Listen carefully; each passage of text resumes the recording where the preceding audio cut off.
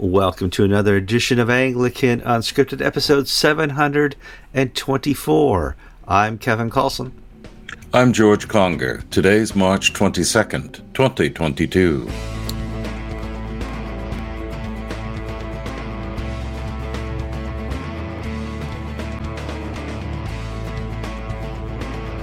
All right, welcome to another exciting show of Anglican Unscripted. We're glad you could join us. This is where Kevin and George sit down in front of their web cameras here in Central Florida, press the record button, and we talk about all things Anglican, Christian news, politics, wars, elections. We'll talk about anything because, we bore ourselves. George, how you been doing? I'm exhausted. The never-ending property closing. We were scheduled to buy our home on March 1st. It'll be our first house after 37 years of marriage. I've lived all these years in rectories and rented accommodation. And it's been pushed back now to April 1st. And all the banks and all the just every little thing that I don't want to say could go wrong, but my goodness, this is a very stressful process. And I have so much sympathy and empathy for you, George, because it took us 30 days to close on our last mortgage as well. And Jill and I and our two of our three kids and a dog and a cat sat in a Motel 6 for 30 days waiting for Bank of America to finally say, well, your credit's perfect and everything's perfect and you finally have the right flood insurance to live on the shore. And so I have so much sympathy for you, and I know the level of stress that you're going through. So people, please keep George in your prayers as he goes to final signing in a week and a half, you said? Yes, a week from Friday. And wow. And because I'm a bit melancholy, I basically think of all the problems of life. And the smart people who I read about the ministry and whatnot tell me that I'm going to lose a third of my people for COVID, and I'm afraid they're right. The snowbirds haven't come back, and after basically sorting out, we've lost about a third of the people through death or moving, and unfortunately some people just realize they don't really need to go to church. They're happy at home watching it on TV. I find it interesting that right now we're on the cusp of war right after this pandemic. And I would hope that this would be an opportunity for people to serve their angst and anxiety at the altar, to take these feelings of uncertainty, this inflation, all that's happening around the world, and not do it in the mess in their homes, but to take this as an opportunity to reintroduce them to church, to worship, to the life of the kingdom. I've spent most of my time on pastoral issues, and I find that my competition these days is Peloton or TikTok. Really? Things that in other words, people are relieving stress and approaching spiritual issues through exercising on their machine or playing with videos. And what is actually frightening to me is I'm seeing in the less connected members a rise into what I would call paganism. I have an older woman, very faithful. Her daughter basically is a Christmas and Easter person.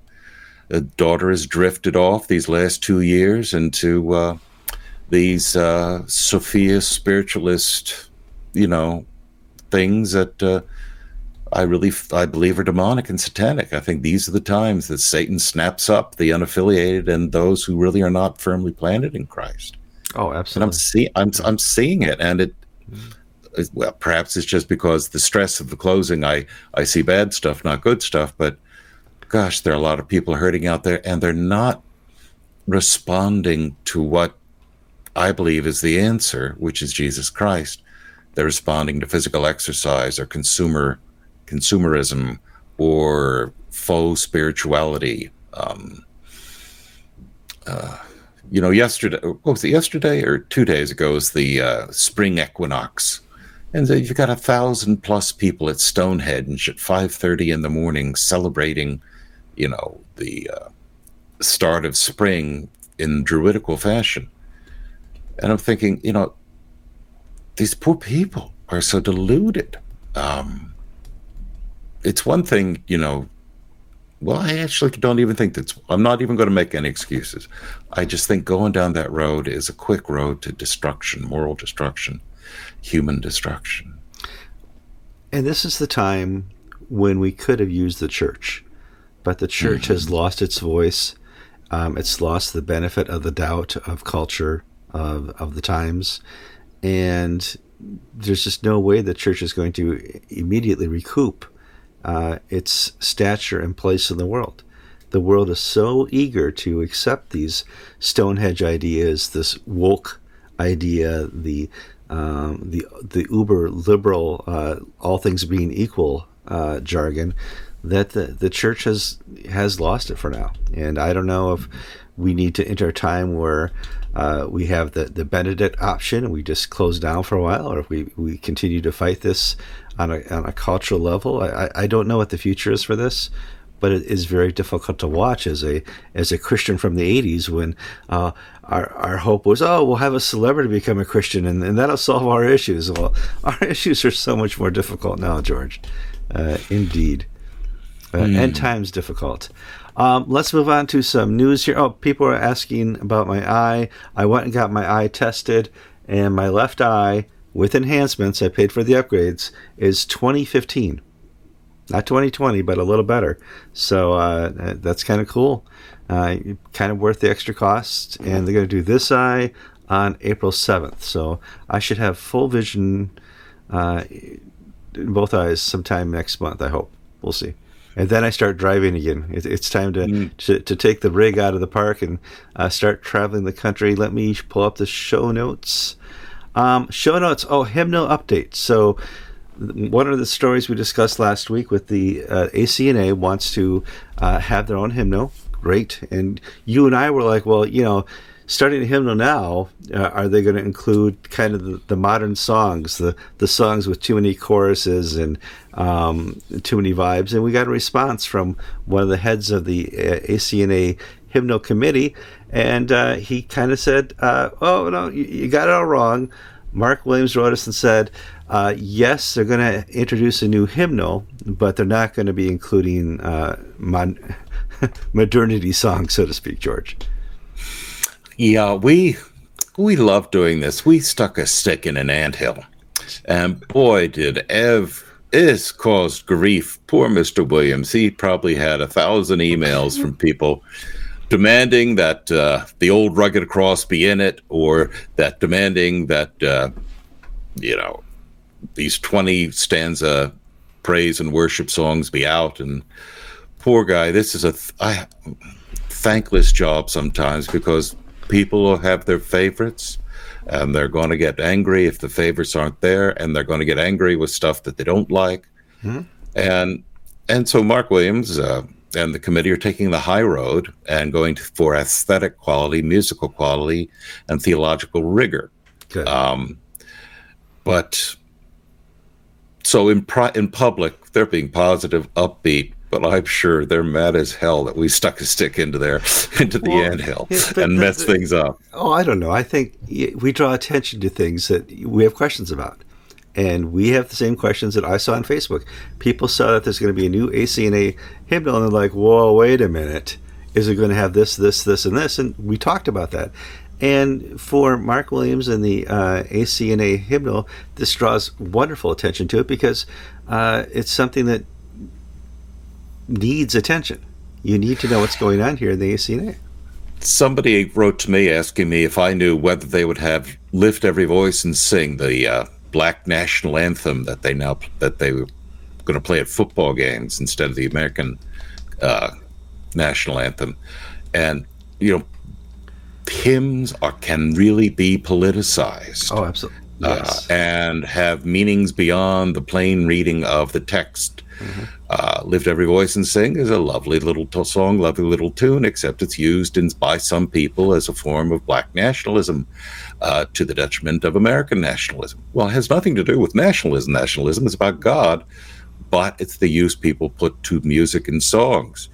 And So it's better them than us, Kevin. I think is how I got to say it. Having been an Episcopalian and an Anglican for a long, long time, I can think of probably 4 or 5 hymnal songs that are, pretty much heretical. I don't want to say heretical, but not strong doctrine as far as hymns go, and probably shouldn't be in the next hymnal.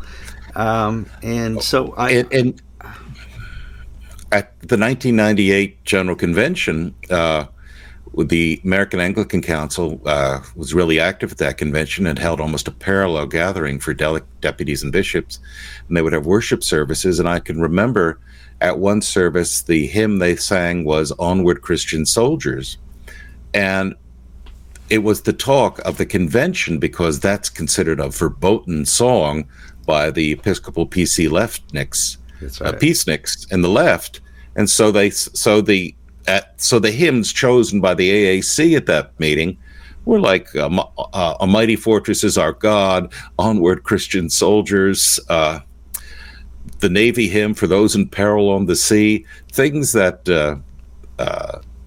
by themselves are non-objectionable, lovely, but within the Episcopal political culture world were considered too right-wing, too militaristic, too nationalistic.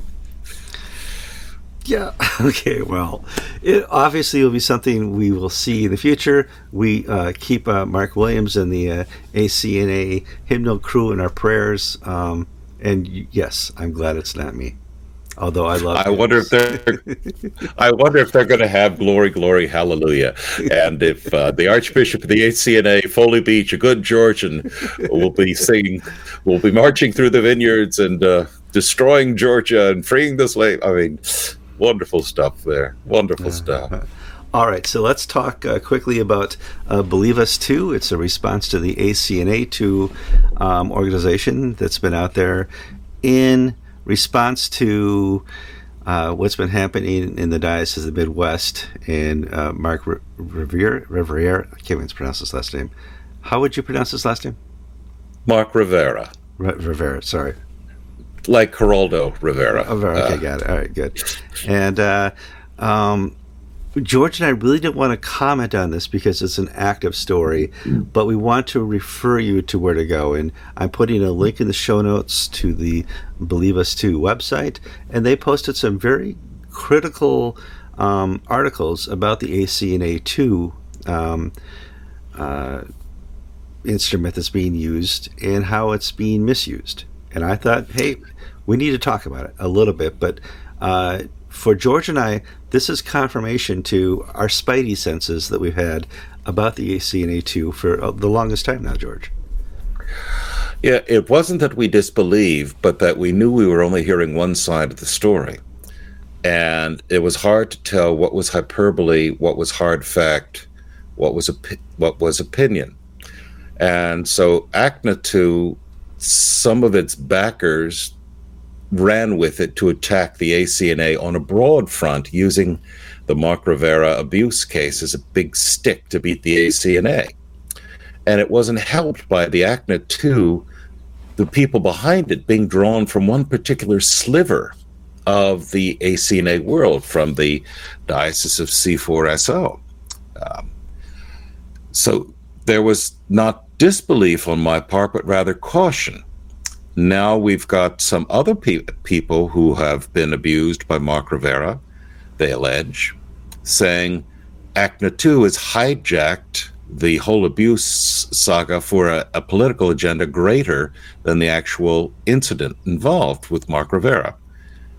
Again, I don't know if this is true or false, because the ACNA officially can't respond because they have ongoing investigations. And even unofficially, if they talk to us, we can destroy the whole thing by speaking authoritatively as to what people think and basically ruin the work that they're doing. So I really don't like this story, in the sense that it's hard to get a handle on what really is going on. Well, I think you and I have a handle on what's going on, but we sustain our opinions on this until it's been settled in court until the ACNA has made public their decisions on this, until the investigation has been done by the third-party investigators, because we don't want to hurt it. There's already plenty of hurt going around, and George and I don't want to add to that on either side in any way, shape, or form. So we want to let the story work its way out. And when there's a final story, we will certainly let you know.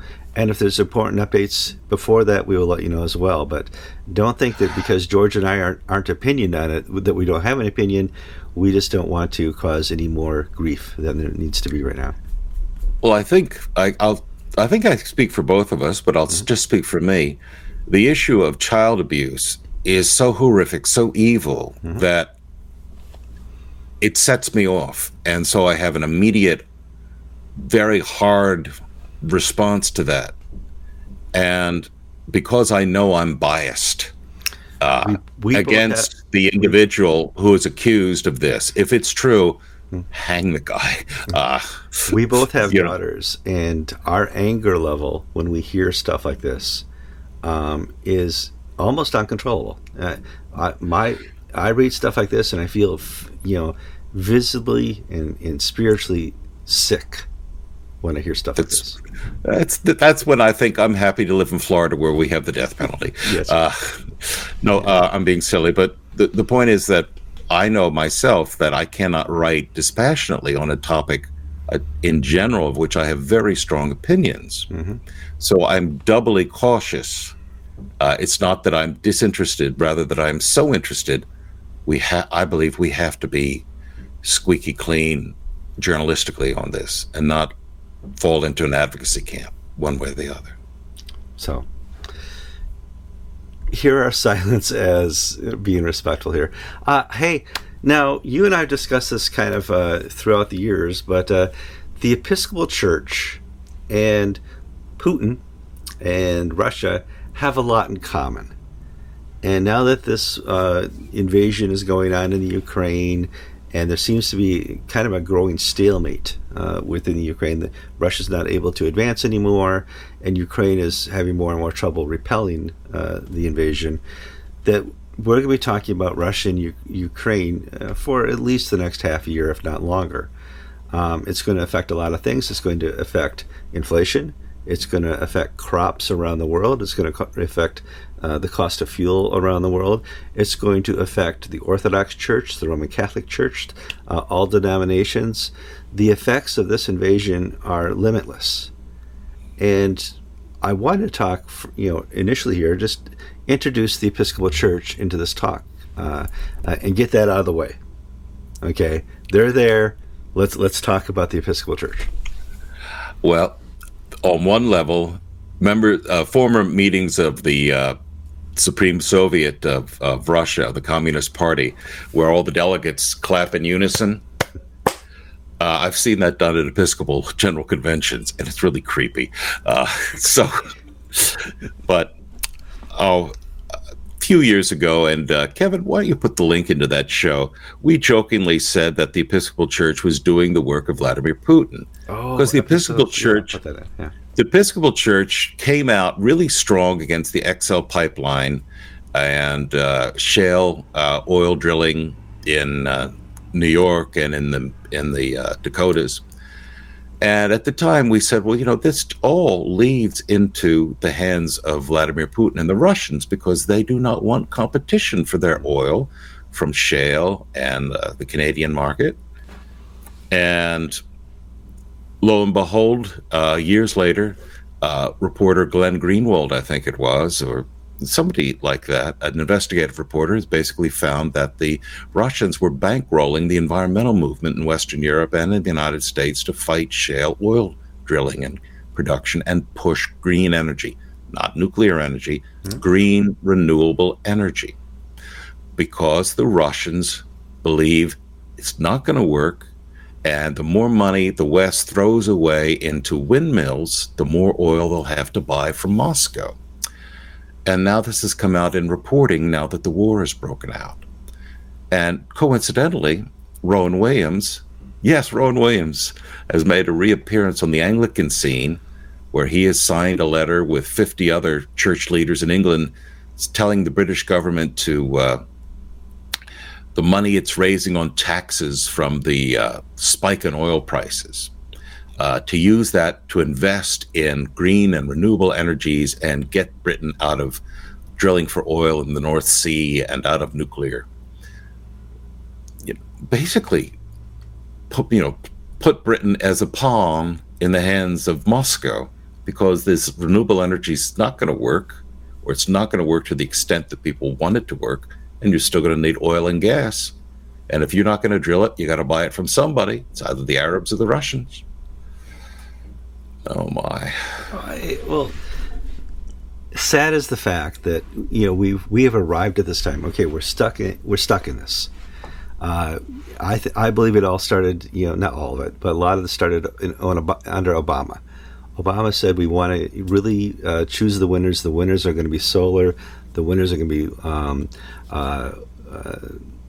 wind. The winners are going to be renewable energy. And the gas price slowly went up. If you remember back then, $4.25 a gallon. And it was made very clear by one of the diplomats from Russia that anytime, and the numbers are different now. This is 8 years ago. Anytime the price of a barrel of oil goes below 70, Russia is losing money. They can't afford to produce any less than that. 70 is the limit. It's probably 80 now with inflation. And so Obama had the barrel oil for sweet crude right around 90, 95 for a while. And Russia was losing money, or making money at that point, a lot of money. Every time it went under 70, like Trump and Bush, he was losing money. You don't want to give Putin money, because it gives him more money for his military and more money for the economy and more money to boost the ruble. And you get to this point where he's making plays beyond, he's boxing beyond his weight limit right here, his weight class. He's not a superpower, but he thinks he is. Mm-hmm. And here's the mess we have with Ukraine. He took Crimea easily because he already had people in the government in Crimea who supported him. So the effect on the Anglican world of the war in there's effects on the Orthodox world. That's the most immediate effect, in that for years the Russian Orthodox Church has been the bear in the room. Nobody really wanted to tangle with them. Everybody did what the Russians said. Now that the Russians are at war with the Ukrainians and the Ukrainian church, the little churches are basically coming out and venting the pent-up anger and frustration with the Russian Orthodox Church of telling them what to do all these years.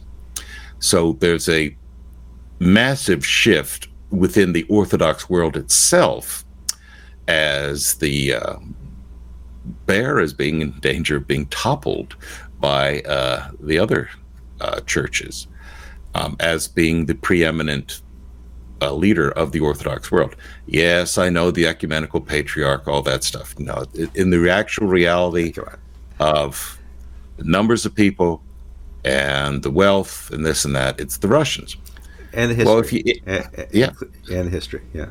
And now what's going to happen if this war ends with Russia winning, the Ukrainian Orthodox Church, it's over. It will be reabsorbed into the Russian Orthodox Church, both the Moscow Patriarchate already in Ukraine and the independent one. That will all be sucked into the Russian Church. That's what the Russians are saying right now. Metropolitan Hilarion, who's the head of the Department of External Church Relations, a few years ago says, once a church has been established, it can't be unestablished. He's now switching that tune, saying, you can unestablish churches because the Ukrainians should never have been established in the first place. So if the Russians win, the Ukrainian Orthodox Church is done. If the Russians don't win, the Russian Orthodox Church loses about 40% of its people and clergy. And there's it's not the colossus that it once was. And it will have to spend the next generation reestablishing links with the other members of the Orthodox world who are offended by Kirill's Russian nationalism. Kirill this past Sunday has been saying that the Ukrainians really are not Ukrainians. They're really part of Greater Rus, the Belarusians and the Ukrainians and the Russians are all one people and should have one church. Well, the Ukrainians and Belarusians don't think so. No. And depending upon how the military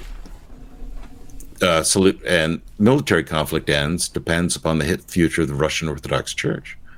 So that's the Orthodox are in a major bind right now.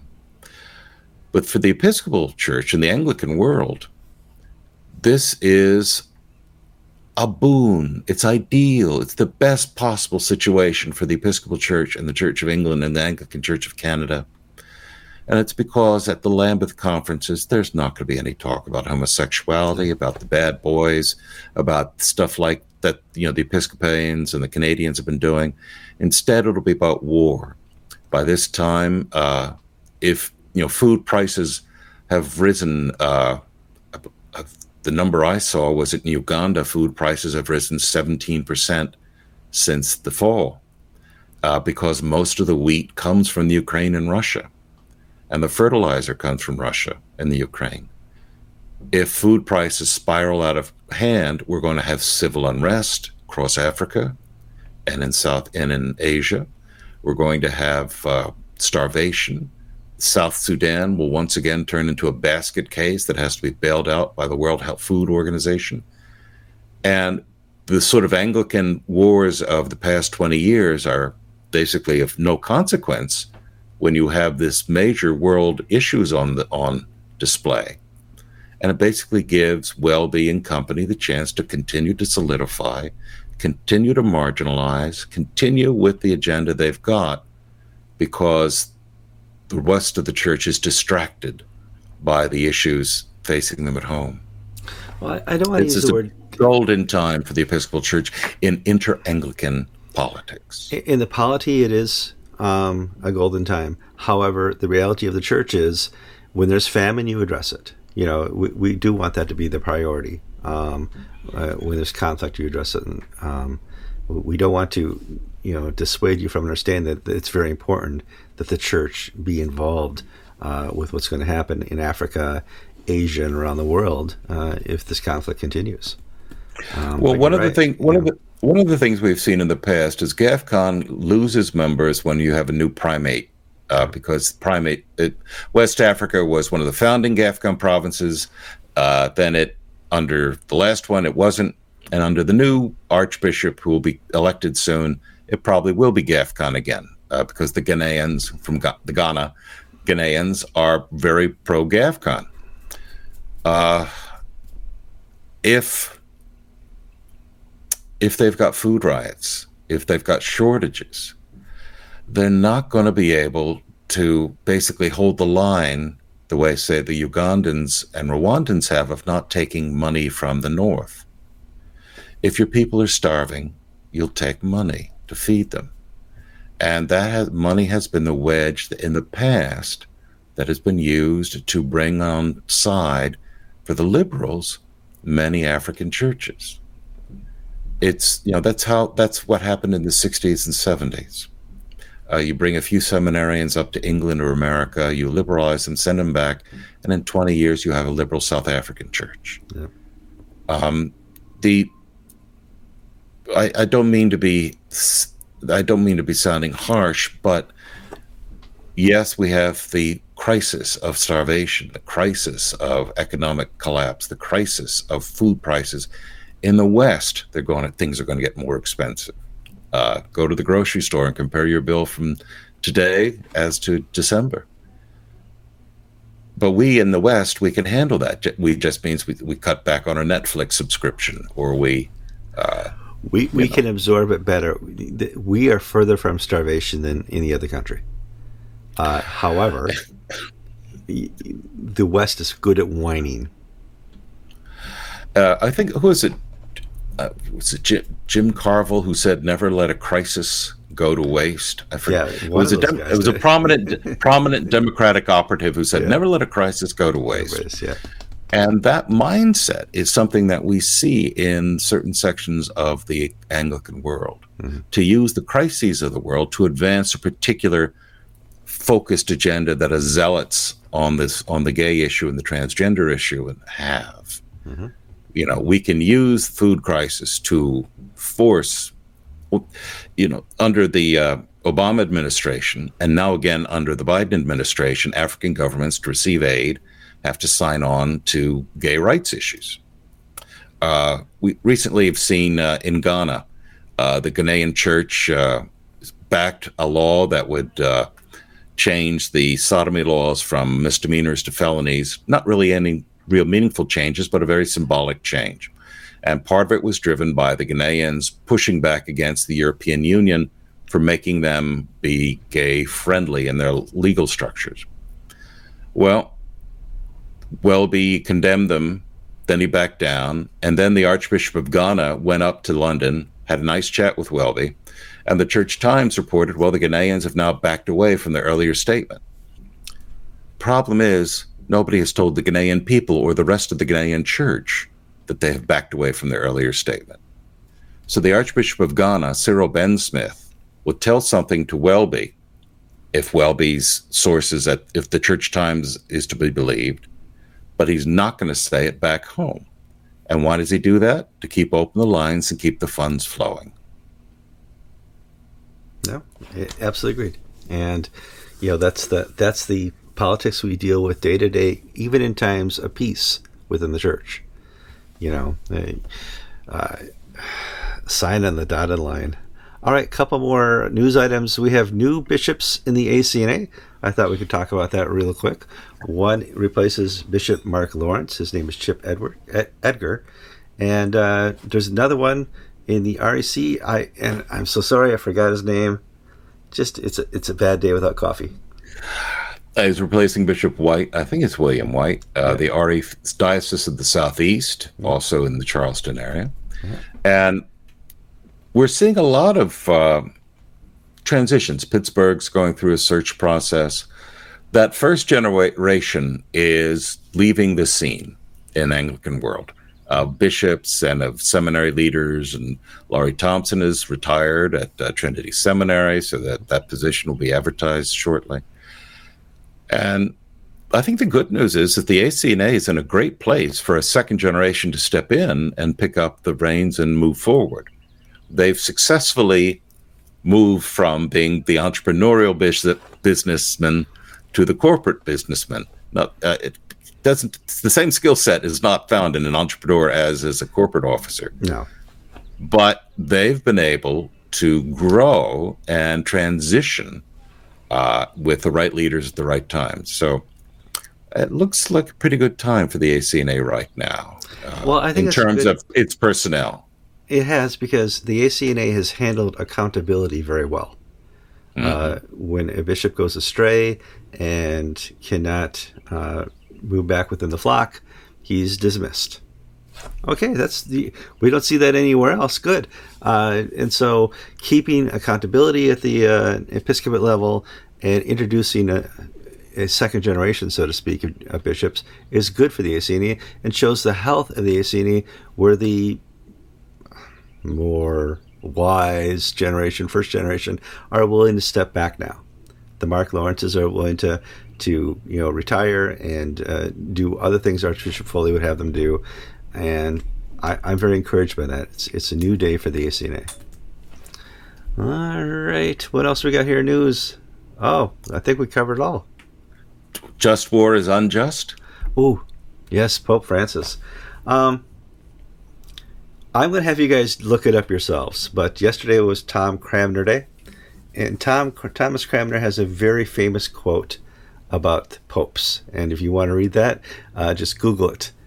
Other than that, Pope Francis has changed, I don't want to say it's a doctrine within the Roman Catholic Church, but the Roman Catholic Church, as far as I can remember, and mind you, I'm only 55, has always supported just war. The doctrine and theory of just war has been well developed, well thought out. It's been disputed, and it's never been dismissed out of hand. Right. Within the Catholic world, some Mennonite groups and some people like that may dismiss it out of hand, but it's been a respectable, I don't want to say respectable, it's been a part of Catholic moral and social teaching for a very long time. On Friday, Pope Francis gave a speech, and I'll read you the pertinent part. A war is always, always the defeat of humanity, always. We, the educated, who work in education, are defeated by this war because on another side we are responsible. There is no such thing as a just war. They do not exist. Oof, that's pretty strong, George. I would say that's the strongest Pope language on just war I've ever read or heard. Yeah, and if Francis is going, if this is not just rhetoric for the occasion of the Ukraine war, if Francis is really jettisoning the whole doctrine of just war, you've got some issues out there that are quite extraordinary. During the Second World War, the Pope was asked by the conspirators in Germany, is it moral? Can we kill Hitler? Is regicide allowable under Catholic Church doctrine? And the Pope secretly, quietly said yes. War against the Nazis is a just war because they are seeking to destroy humanity, destroy people. They are the evil force. The war against communisms have been labeled just wars, and so on and so forth. If all of that is now untrue, what really is the justification for basically supporting the Ukraine or supporting Russia or this or that and the other? Why are we not just Amish, pure pacifists? When is war not, I'm sure we'll see some sort of, as we always do on these situations, when Francis says something, we'll see the corrections come out in the next week or so. But this one is quite big. I would say there's no just invasion, but can I not defend myself in war? And thank God, we haven't taken this too hard here in America. Otherwise, I would be drinking cheap vodka because the leader here in the United States is actually the USSR. We would have lost the Cold War a long time ago if we didn't think that we had to build up armaments and be the biggest stick on the block to beat Gorbachev and the Soviet Union. History. This is a topic that people will be debating. People write their theses on this. People are specialists in this field, and for Francis to dismiss it out of hand on basically emotional rhetorical level, I don't think is a very smart move. Well, there's been a lot of emotional rhetorical levels here since the Russian invasion of Ukraine. And I can think of that, and we haven't really spoken to this a lot yet, but Justin Welby talked to Kirill. Others have talked to Kirill as well. They had their responses, George. What are they? Justin Welby and initial response was, this is wicked. Mm-hmm. And he was personifying Vladimir Putin as the focus of this wickedness. And Francis's diplomats were a little more restrained, but then Francis joined the queue and said this is bad too.